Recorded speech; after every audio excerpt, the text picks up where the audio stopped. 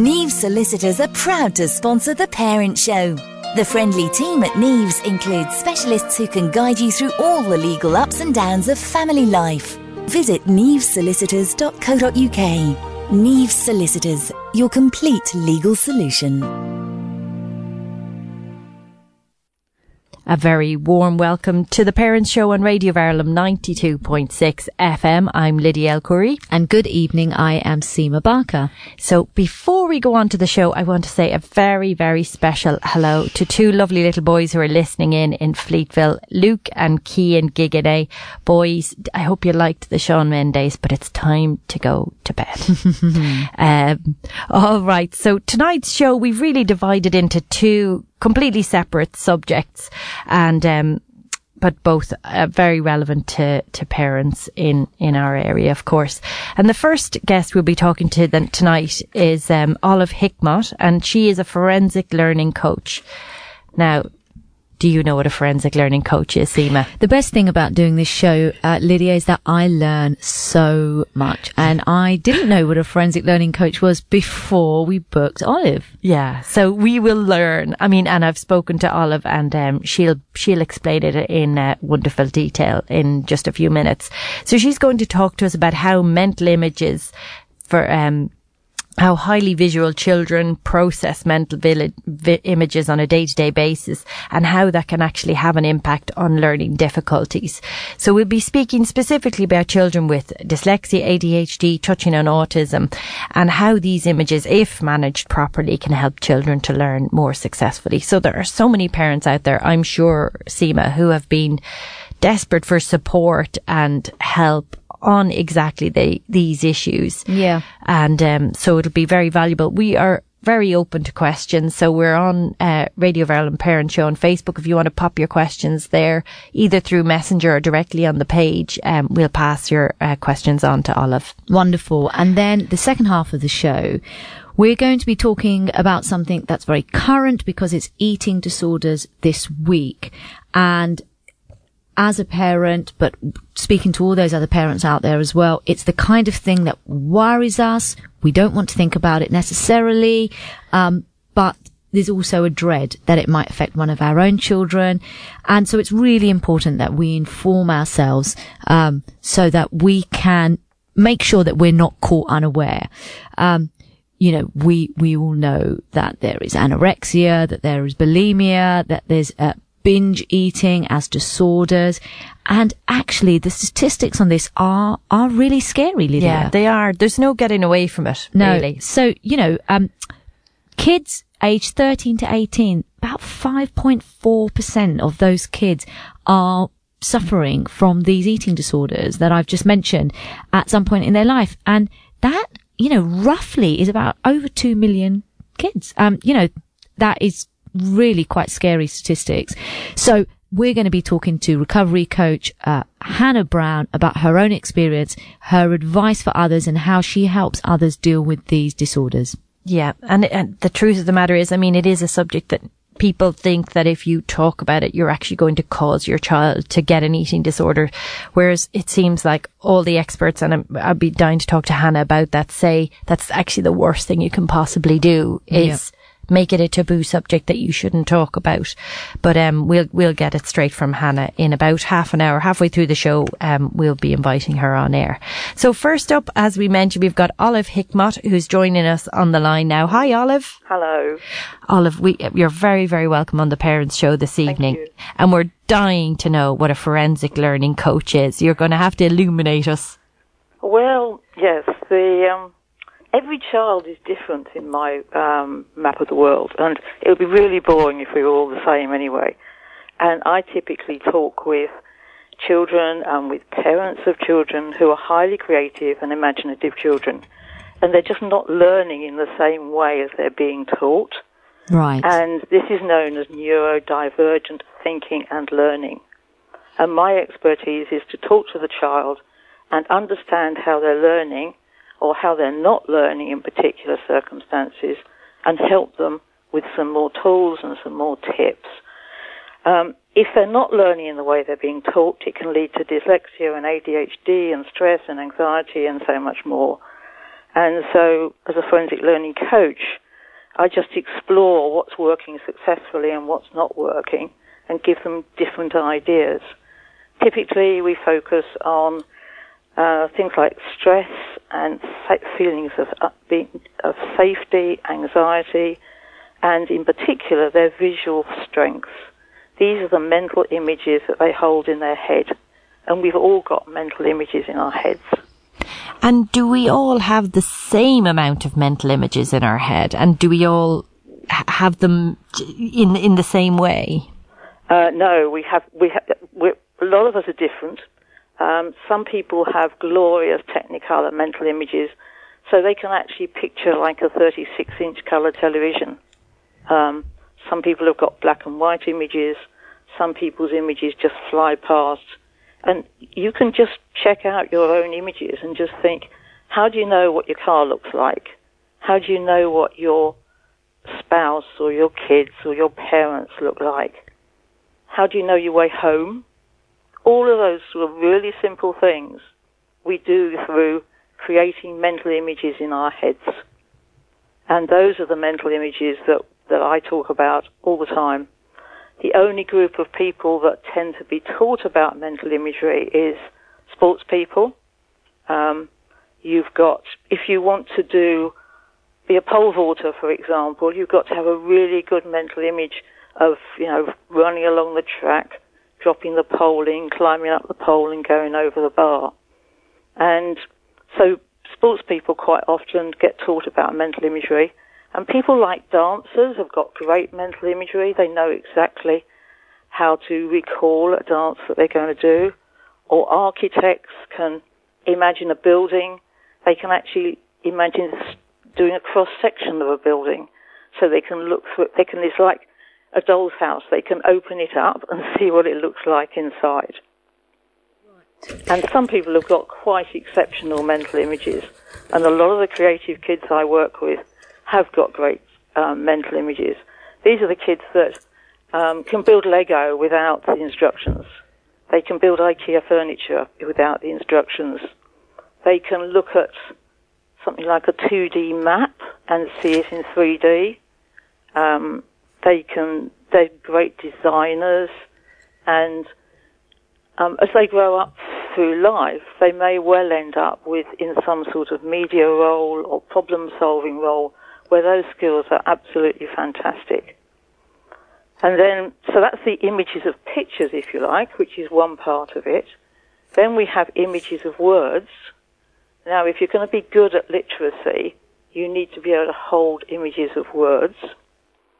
So, if, for example, you want to spell the word giraffe, and the audience can try this out for themselves, when you say the word giraffe, they may see a picture of a giraffe, or they may actually see the word giraffe, and they may be able to check out how many R's and how many F's it's got. And so those are mental images of words. And the same is true for mental images of numbers. To be good in school and learning the maths curriculum, even when you're really young, you need mental images of numbers. So even in reception year 1 and year 2, the way it's taught, it does assume you've got mental images of numbers. And the next thing is that you've got to be able to control these mental images.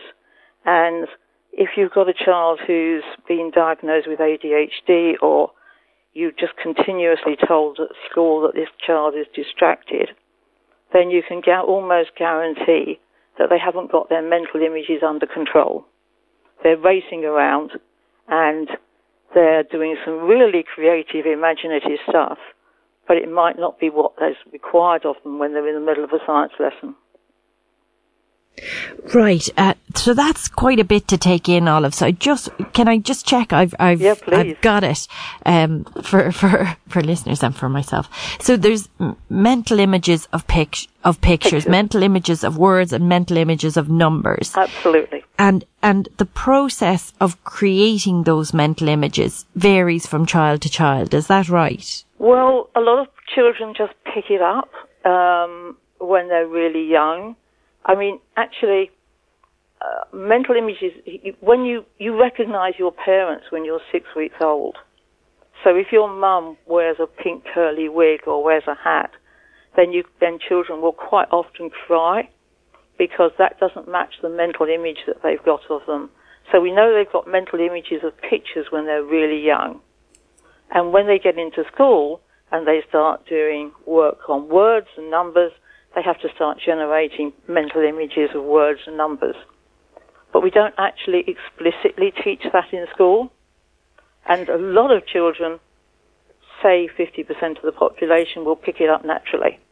So these are the kids that are doing really well in school because they've accidentally got mental images of words and numbers. But those that haven't are going to be struggling. Right. And are those who struggle generally children who have a special educational need? Well, if it goes on for long enough and they don't accidentally pick up the skill, then they will end up with a special educational need. Right. So, I can give you a statistic. Yes.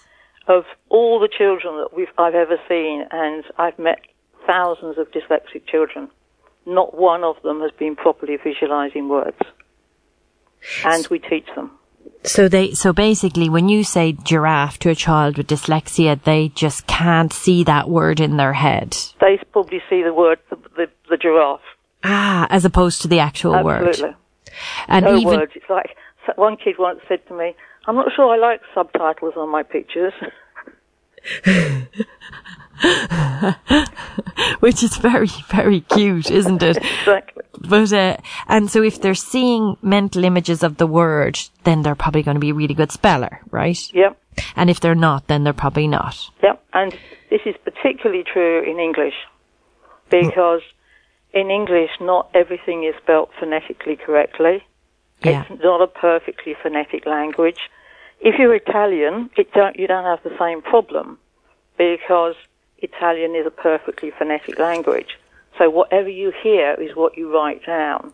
But in English, you can't do that, because phone would be spelt F-O-N-E. Yeah. And it's not. No.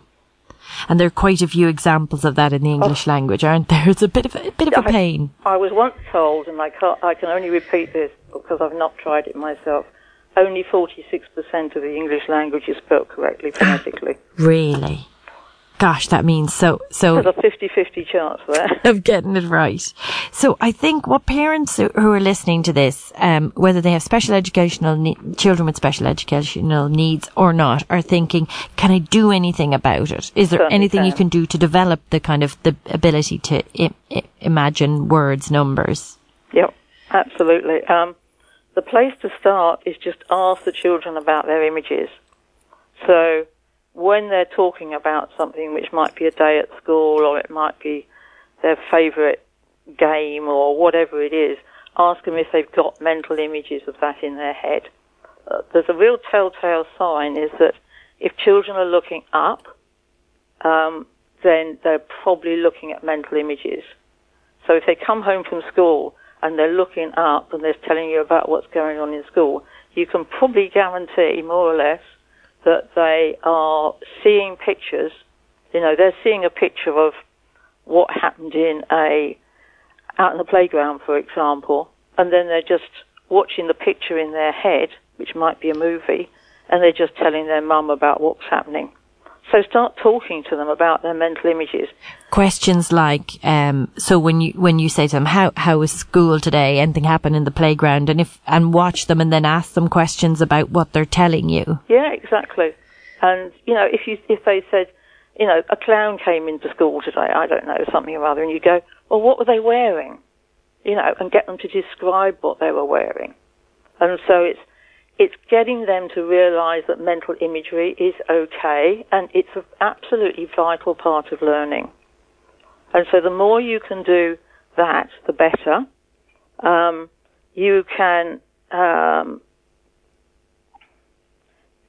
try and help them to be in a relaxed state when they're doing anything. They're not going to learn and think clearly if they're stressed and worried, etc.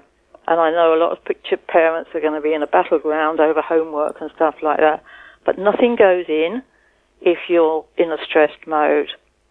And so if whatever you can do to keep them calm, let them defuse a bit when they come home, whatever you can do will actually help them. Look at one of the lovely things I love doing with the students I meet is to ask them about what they do well. And probably the average teenager will probably tell you nothing. So what you do is you just inquire a bit and find something that they think they can do well. We had a child recently who made origami wheels. Do you know what I mean? With folded paper. Oh, fantastic! You mean with the spokes and everything? Yeah, exactly. Oh, wow, fantastic! And I've never met anybody else who can make origami wheels. And by the time we finished talking to him about how he did it and how he could remember how to do it, then it was just, this was clearly an incredible strength. You can talk to people about building Lego models without the instructions. Anything you can think of that they do and they really enjoy doing. And inquire about how they do it. And then you can start moving on to asking them about whether they picture words and if they picture numbers. Right. And at that point, you'll know how your child is processing. Exactly. And it's incredibly interesting. I mean, parents regularly say to me, this is absolutely fascinating. I had no idea that my child did that. Because it's not a question you often ask. Visual learning is in the national curriculum, but there is no teacher training which trains people how to understand mental imagery to the extent that we have. And if you want to be a fluent reader or a fluent speller, mental images of words are absolutely essential, and the same thing for numbers. Can I ask, Olive? Yep.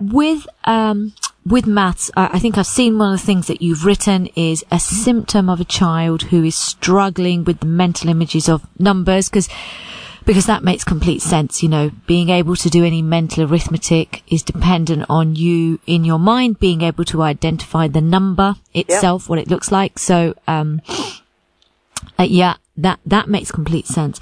But with one of the things I think I've seen you've written is that numbers, some children might be writing their numbers back to front. That might show that they're having problems with the mental imagery. That is also going to happen with young children anyway. So I was just wondering, what kind of age are we talking about where a parent might think that is something that is more serious than just haven't quite figured out how to write it the right way round? Well, the thing is, you see, about writing, it's the same thing with letters. About writing, you get letter reversals and you get number reversals. Yeah. Letter reversals are even worse because some lowercase letters turn into other lowercase letters, like B, D, P, and Q. If you just flip them round, they turn into other ones. But if they've not got strong mental images of letters or numbers, then they try and move them round to try and make sense of them. Yeah. So, you know, is there a particular age where you might think if they're not being able to distinguish them the right way round, it might be something to worry about? I wouldn't worry about any of this, to be honest. I would actually start teaching them to use their mental images and how to use them, because there is a lot of people that are just not using mental imagery properly. And when they go to write a letter, they haven't got a mental image of what that letter should look like. So if you go to write the word, the audience can try this, if you go to write the word A, you've got some sort of mental image of what an A looks like. Yeah. Especially when you're only 4 years old. But if you haven't got a mental image of it, then you're going to end up with something really odd. I'd like to give your audience a couple of tips, actually.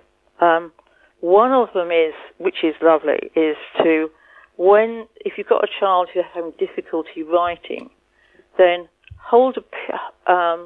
get them to look at something on the wall which has got writing on it, and get them to write without looking at the paper. So they're just copying the shapes of the letters. And to start with, it'll be a bit wonky, but after a bit, it'll actually straighten out. And that is a really useful tip for when they've got to copy down anything from the board. Right. So it's a good thing to practice. Yeah. When they're trying to read, do prop the book up so they're not looking straight down at the book on the table, because our mental imagery is when our eyes are up, and our emotions come up when our eyes are down. So if you've got a child who gets regularly upset about reading, please don't let them look down at the book. Get them to look up at it. And if you think about what you do to read a book, if you're sitting in an armchair, you've got the book propped up in front of you. You haven't got it flat. And some people who are really stressed get the letters moving around on the page or drifting, and it's much worse if you're looking down because you've got that emotional charge connected to it. It's just amazing, Olive, and it's amazing to think that there's help for children with special learning. Is it special learning needs or special learning? Well, we work, and we've got practitioners all over the place, and we try to work right down to reception level, so that if children are learning these skills, a lot of the problems that they get into as they get older with literacy, numeracy, and anything else will be reduced if they're visualizing well. So it's not that children won't develop dyslexia or ADHD or autism, but just that the impact will be lessened if from the beginning they're taught this technique, a technique of visualizing. Absolutely. And who knows, some people may never develop it. That's amazing. And have you worked with children from early on who have you worked with them and brought them back, brought their learning levels up? Absolutely. And the thing is, as the children get older, they get into real problems about themselves. They think they're stupid. They can't understand why they can't learn. And you get all these buckets of negativity coming up. Yeah. That I'm trying to stop happening, if you like, because these kids are really bright. They are, every neurodivergent child I've ever met is a really bright child, and we're letting them down if we're not teaching them this skill for using mental imagery. It's a vital part of learning. So, Olive, and just we're running quickly out of time, so just a couple more questions. Yep. Do you see a difference between boys and girls? Not really. That's interesting. Okay. I know the theory is there is a difference, but I don't know. I think when kids get very stressed, what happens with mental imagery is it starts to move around. Yeah. And that's a really negative thing. And I think the boys can move it faster than the girls, probably. Right. But other than that, it's not remarkable. No. And so what can parents do? So can parents manage this on their own? Is there a role for parents, or does it kind of need a specialist? I would first of all ask them to ask the kids some questions about their mental images. Secondly, I desperately want schools to be doing some sort of check of by their first levels. And I would like them to check their mental imagery right down in reception class. We've had practitioners in reception class who have checked out mental images, and one of the teachers turned around to us and said, I tell you what you didn't tell us when we started doing this work, that if we did this with children, their confidence would dramatically improve. I cannot believe how the confidence of all the kids in my class has improved. So they can encourage their parents to talk to me, and we'll help them. Yeah. There is a website, empoweringlearning.co.uk, where there's lots of free stuff, and we have practitioners who can help, and they are more than welcome to just contact me. The telephone number's on the website, and just talk to me, because every month I run teleseminars on the first Wednesday of every month, which is next week, I think. one in the morning and one in the evening, just to talk to people about mental imagery when they have not a clue what this is about. They've probably never heard the expression, but it is part of the national curriculum. It's just that we don't focus on how to teach it. Yeah, I mean, that it's fascinating. I'm sure there's lots of parents out there who really want to know more about it. And we're obviously going to put the Empowering Learning website on our Facebook page, and parents have a real opportunity to dig deeper into what you're talking about, Olive. And I really just, I mean, there's a testimonial that's kind of screaming at me, and I want to read it out. And obviously a testimonial is going to tell you positive things, but it feels really heartening. So a GP said, was quoted on your website as saying, "I was privileged to witness Olive Hickmott teach 2 girls aged approximately 6 and 9 how to spell using visualization and grounding.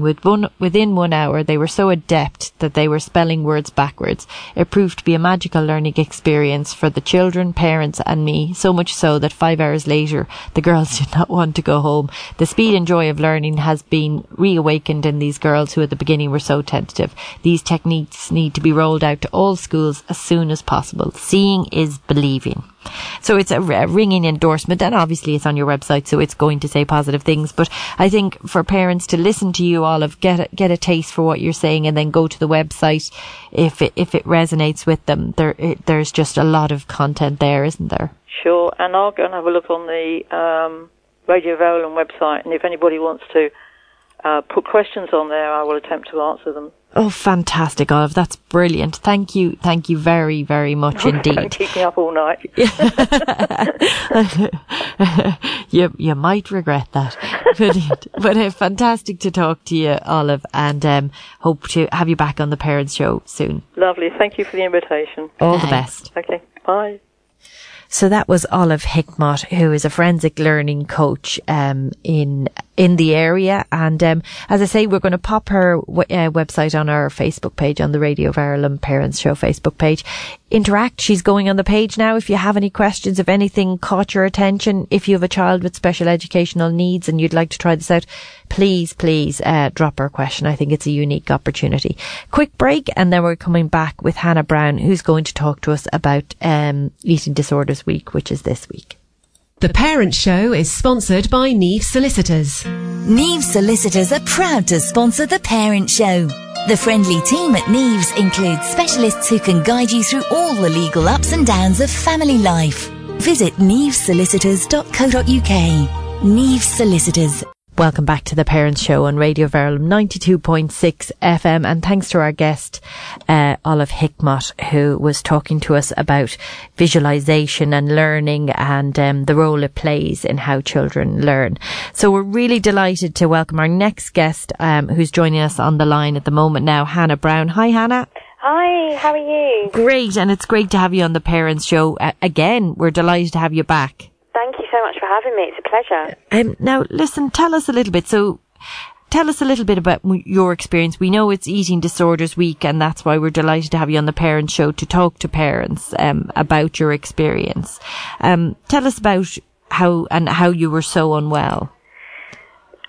So, I was unfortunately taken really, really unwell after starting a diet at the age of 19.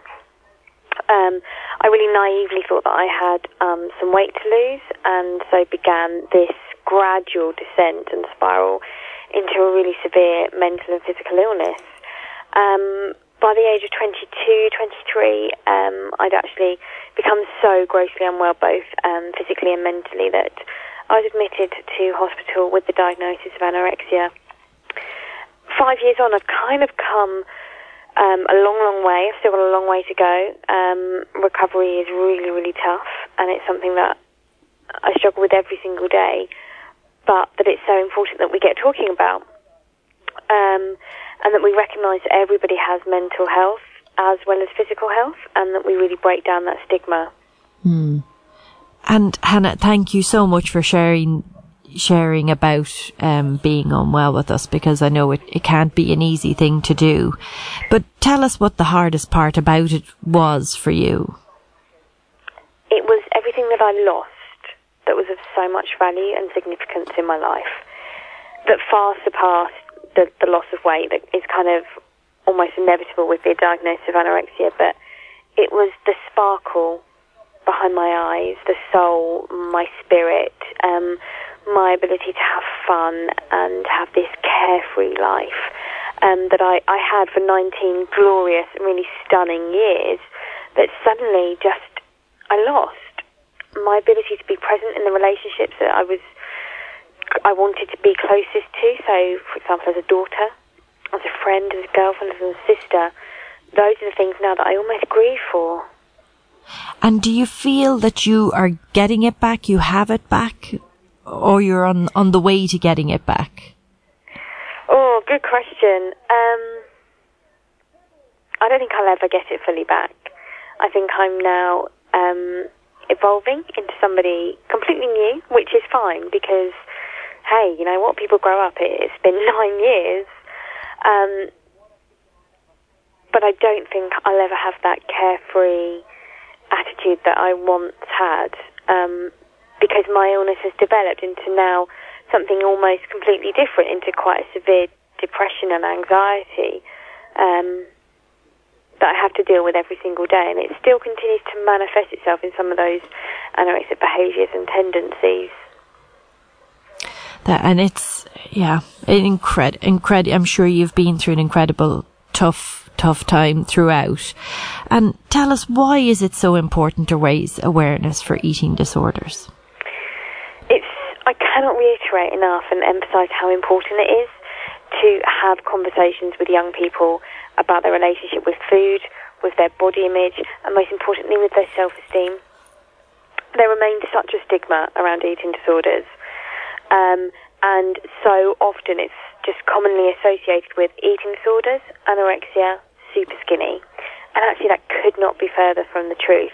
There are so many forms and variants of eating disorders now that it's so important that there's that awareness raised, that people are not hyper aware of it, but that actually they are looking out for some of the warning signs. One of the biggest precursors to an eating disorder is a diet. How many of us have dieted, and how many of these can lead to a really disordered relationship with food and ourselves? So it's really essential that actually we continue to look at our young people and how they're being affected. And tell us, so you said it's completely different from person to person. Can you talk to us about how is food the trigger? Is food what role does it play, do you think? So this is a really interesting question, because actually food is just the byproduct of the illness. So it could be sort of the tendency to binge and purge, or to exercise compulsively. And in that way, it's almost quite similar to an addiction. So however one chooses to cope with their situation, with what might be going on in their head, whichever turmoil or trauma they're having to deal with, or it might be, as it was for me, the need to just maintain and retain control over everything in one's life. That lack of control, I then perpetuated onto food, and that's where I became so obsessed, and I got my control over my food. The same as somebody who suffers with an alcohol addiction will numb their pain through that substance. A drug addict will numb their pain through their drug. I numbed my pain through exercise and through the restriction of my food to almost euphoric consequences. And I think lots of parents out there will be stunned to hear that it isn't just actually about food. In your case, it was about control, you're saying. And was it, do you think that if you'd found another thing to control apart from food, then you just wouldn't have had anorexia? Possibly not, but I have to maintain that I simply started a diet and it spiraled very quickly out of control. Yeah. For other people, it starts with a mental illness or a trauma or a trigger, which they then use food to as their coping mechanism. But for me, it wasn't a case of that. Mine was a diet first, which then spiraled into the descent of anorexia. Yeah. So there's almost two variants, if you like, and two ways that people can develop those eating disorders. And so you mentioned three things. You said food, body image, and self-esteem. What advice would you give to parents out there? So you said be aware of the language around that, be mindful and of how you're using, how children are talking about those things. Can you give us concrete examples of what you think would be positive ways to talk about those three things? The way to talk about food is as very black and white as it is. It is a fact of life that we all have to eat. Enjoy your food, stop when you're full, eat when you're hungry, and move. There shouldn't be any label to food, any emotional tag. There is no good or bad food. Food is food. It gives us this amazing energy to do the incredible things that kids need to go out and do. Study, play, go out with their friends. They need the energy to really live and fuel their life, and it's important that kids realise that that is what food is. In terms of the house, mum, dad, keep that household and the home unit really safe, comfortable environment. No talking of diets or judging yourself as a parent on what you look like. Because remember, kids learn and they're so susceptible to things at an early age. But also reiterating to your child that they are absolutely perfect, just the way they are. And Hannah, can I ask you though, what do you think about social influences? In secondary school, girls, and I can talk about girls because I have them, I'm sure it happens with boys as well, and certainly it's, as far as the media tells us, it happens a lot more with boys now, but it's really out there. Imagery, selfies, how people look. I heard very recently that, more young people are turning away from alcohol because they don't want to look bad in the morning when they have a hangover. It's not because they're turning away from alcohol, it's because of the imagery of having a hangover. So, how can you advise parents to deal with that? Because that's something that is huge for teenagers. Yeah. So social media is a massive influence, and it does have its benefits. And so I wouldn't say don't allow your children on social media. And something that I did with a school today is we took some selfies, and I said to the class, let's take some selfies, and they all said, we're going to put a filter on it, right? And I go, no, we're not going to put a filter. But I made them take a selfie with puffed out faces. And then I made them suck their cheeks in as much as they could, just to prove that two photos gave completely different images. And that's the very point of social media. It is a snapshot of a point in time. That's it. You don't know what goes on behind closed doors. And it's so important that that's the message that we're getting across to children. If that model might look like that in that picture, but what's the reality? Hannah, when you go into schools, how old are the children you're talking to? So the children that I spoke to today were 11 and 12. Right. Okay. And how do they react to the way you're talking about those images? Because it's great stuff. It's it's really important to bring that to them in front of them. It might be the first time they're hearing that idea that just think of that model doesn't always look like that. How are they reacting? Actually, it was a real revelation for them. And they actually ended up having loads of fun. Now, these kids were year 7, which, forgive me, but I think is age 11 and 12. Yes, it is. Yeah. So, going in to speak to a class about eating disorders, teachers are nervous. Because what you can be doing, completely without fault, is almost going too into the diagnostic criteria of anorexia or bulimia, and kids don't need to know that. Right.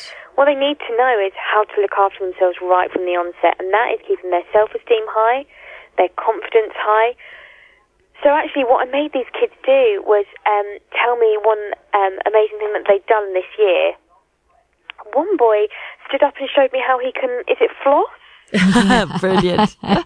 Yeah, which was great, and then we spoke about self-love mantras, and they all wrote a self-love mantra to keep in their planner for them. Yeah. It was so incredible. The mantras these kids were coming out with, was just fantastic. And actually, the more they got accustomed to the idea, listening to them talk was just really, really humble. I felt really blessed to be given that opportunity to speak to them and just see their faces light up when they realised, actually, we can just have fun. Do you talk to them about what you have been through? Is that what your in is, Hannah? I'm just interested to know, how it is that you approach the children in schools and how, do you talk to older children or is it generally year 7s? No. So what I do is I always introduce the fact that I've had an eating disorder, that I suffer with an eating disorder with my mental health. Right. Because that's really important that they have somebody that they can actually relate to. Mm-hmm. But when it's a year 7 class, again, I'm very, very conscious of protecting them and remembering that I don't know their vulnerability and their susceptibility to potentially developing an eating disorder. Yeah. So it's about raising their self-esteem. As the kids get a little older, it's more about, okay, what are some of the signs we can look for in each other? Mm.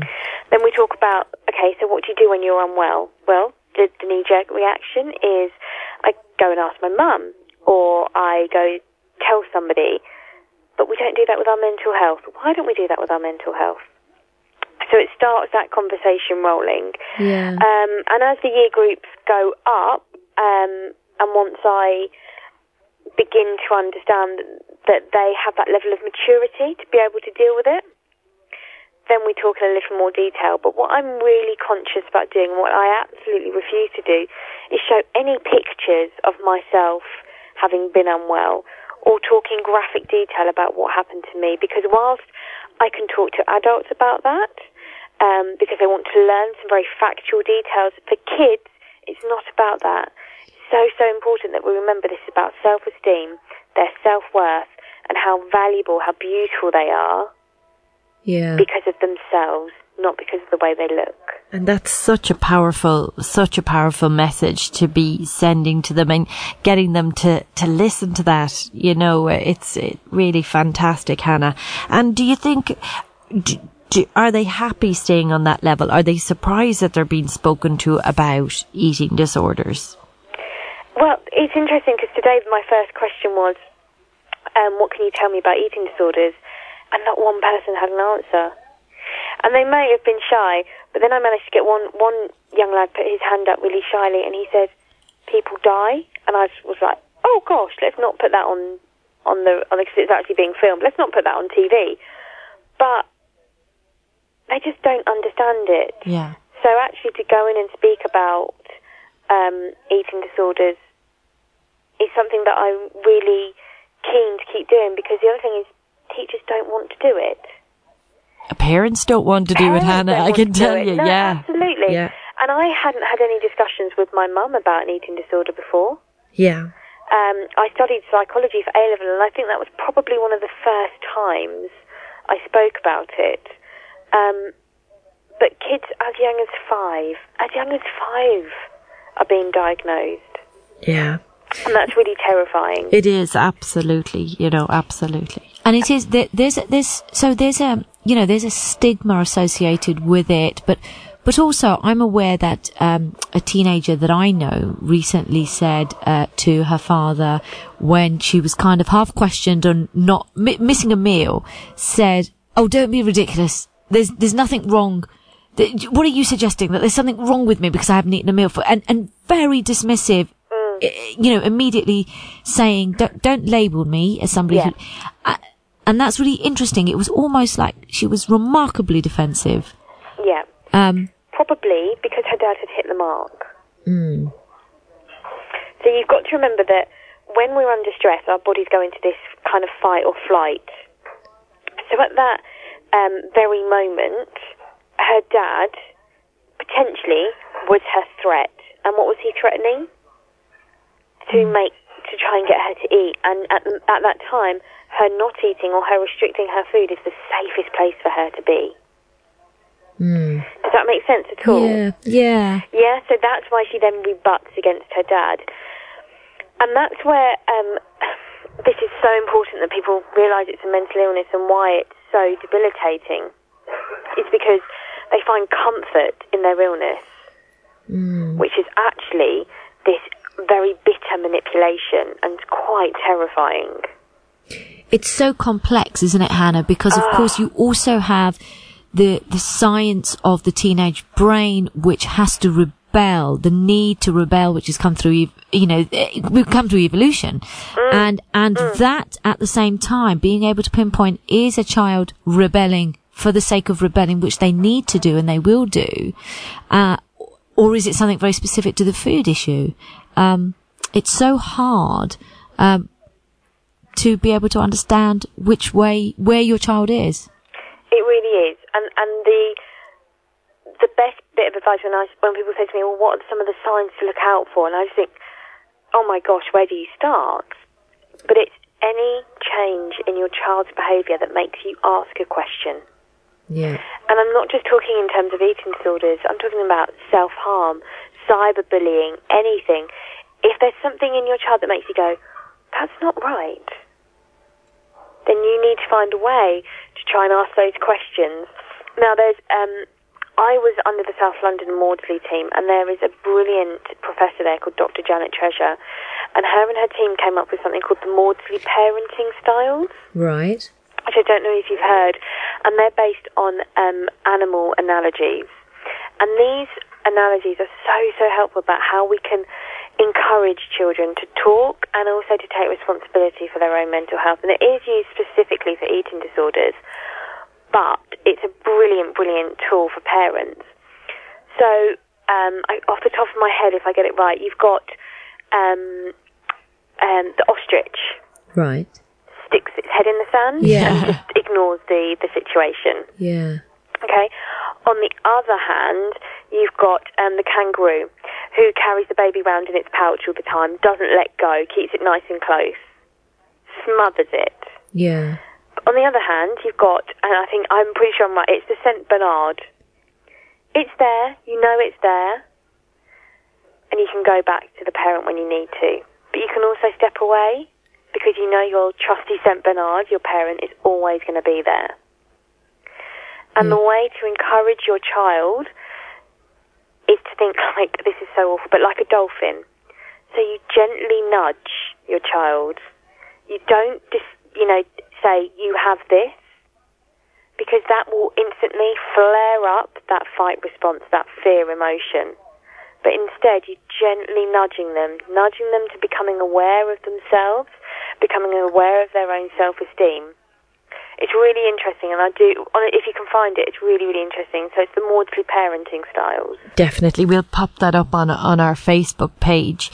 So, it's so valuable hearing you talk, Hannah, and I'm sure parents out there are, scribbling notes, trying to keep up with what you're saying. Well, so I have my website. Fantastic. And I would absolutely love it if there's any head teachers listening who'd like me to come in and speak to teachers for training, their pupils, or even parents, more than happy. And equally, if parents are concerned, please get in touch. And is that's what you're doing now, Hannah? So you're a recovery coach helping schools, parents, children not absolutely. go down the path.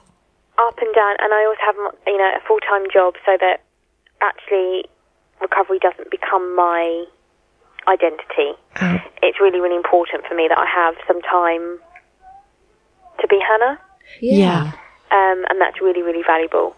That makes a lot of sense. So if parents go to your website, are there resources there? Because obviously saying to parents, you need to talk to your children. You need to talk about food, health, but every parent is going to go, oh my God, what am I supposed to say? It is nerve wracking. And is there resources, guidance on how to do that, how to have those conversations? So if you head over to the Beat website, there is loads of advice for parents, which is really useful. So it's beat.org, isn't it? Yeah, it's Beating Eating Disorders now. Is it? Okay. Yeah. Beating Eating Disorders.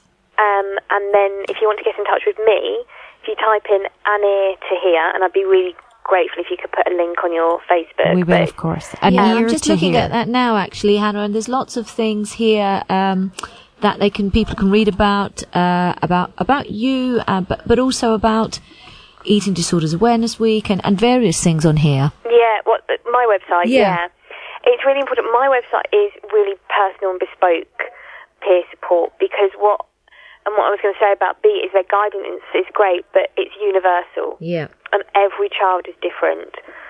So that's why I don't necessarily put do this, do that for recovery, because you just don't know your child. We talk about the dolphin approach. That's absolutely right. But what you say in that approach is going to be different for every single person.